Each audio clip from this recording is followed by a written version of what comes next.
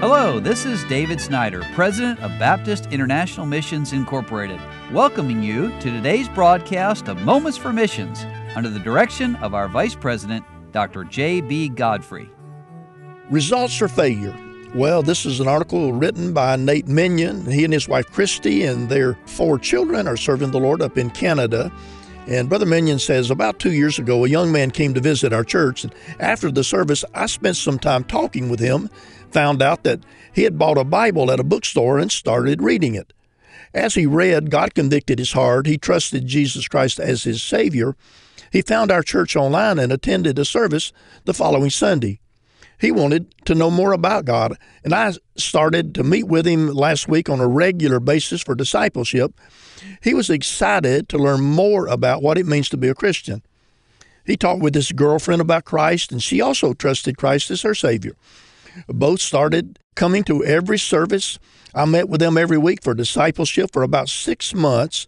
And as they learned and grew, they began to understand there were some decisions they needed to make to please the Lord. Unfortunately, they were not willing to make those choices, and they stopped coming to church for over a year. I was disappointed and felt like I had failed in helping them. Well, a short time later, another young man started coming to church. He had a difficult background and was dealing with mental issues and suicidal thoughts. And I began to meet with him, and we went through the gospel, and he claimed to be saved. He continued through our discipleship topics, and I thought we were making headway. I thought, I have another chance to do this right. But sadly, after a few months of discipleship, he stopped meeting with me. He would not answer my calls or emails. He would not come to church. I've only seen him once since then, and he seemed to have no interest in letting God change his life. I was so sure that I could help him, and once again, I thought I had failed.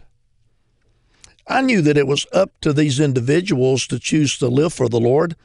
I knew only God could produce real change in their hearts. I knew this in theory, but it took discouragement to help me understand this in practice. I became discouraged at my apparent failure and lack of results with these 2 young men. But through these experiences, I learned the hard way to leave the results of ministry efforts up to God. True success in ministry is determined by the Lord and not by what I perceive to be a success. So one Sunday night, just a few months ago, the first young man unexpectedly showed up at our service. He said with tears in his eyes, "I want to live for the Lord." He had decided to stop living in sin and to live for the Lord. He's been more faithful to church, and he's growing. It's been a blessing and an encouragement to see what God has done in his life. And God continued to work in the first young man's life, even though I could not see it. God's word does not return void, but it accomplishes the work God intends. In ministry, we ought not measure our success by our expectations, but we must leave the results up to God. We must simply walk in the Spirit, allow Him to use us in His way, and depend upon Him to do the work that we cannot do. Did my ministry efforts produce results or failure? Well, that remains to be seen when we get to heaven. A wonderful story to remind us of the seriousness of mission work and the discouragements and the great blessings that come with it. And I would ask you to pray for Nate and Christy Minion and their children, Kara, Ezra, Vera, and Emma, as they serve the Lord in the cold part of the world up in Canada, and ask God to use them in a great and mighty way.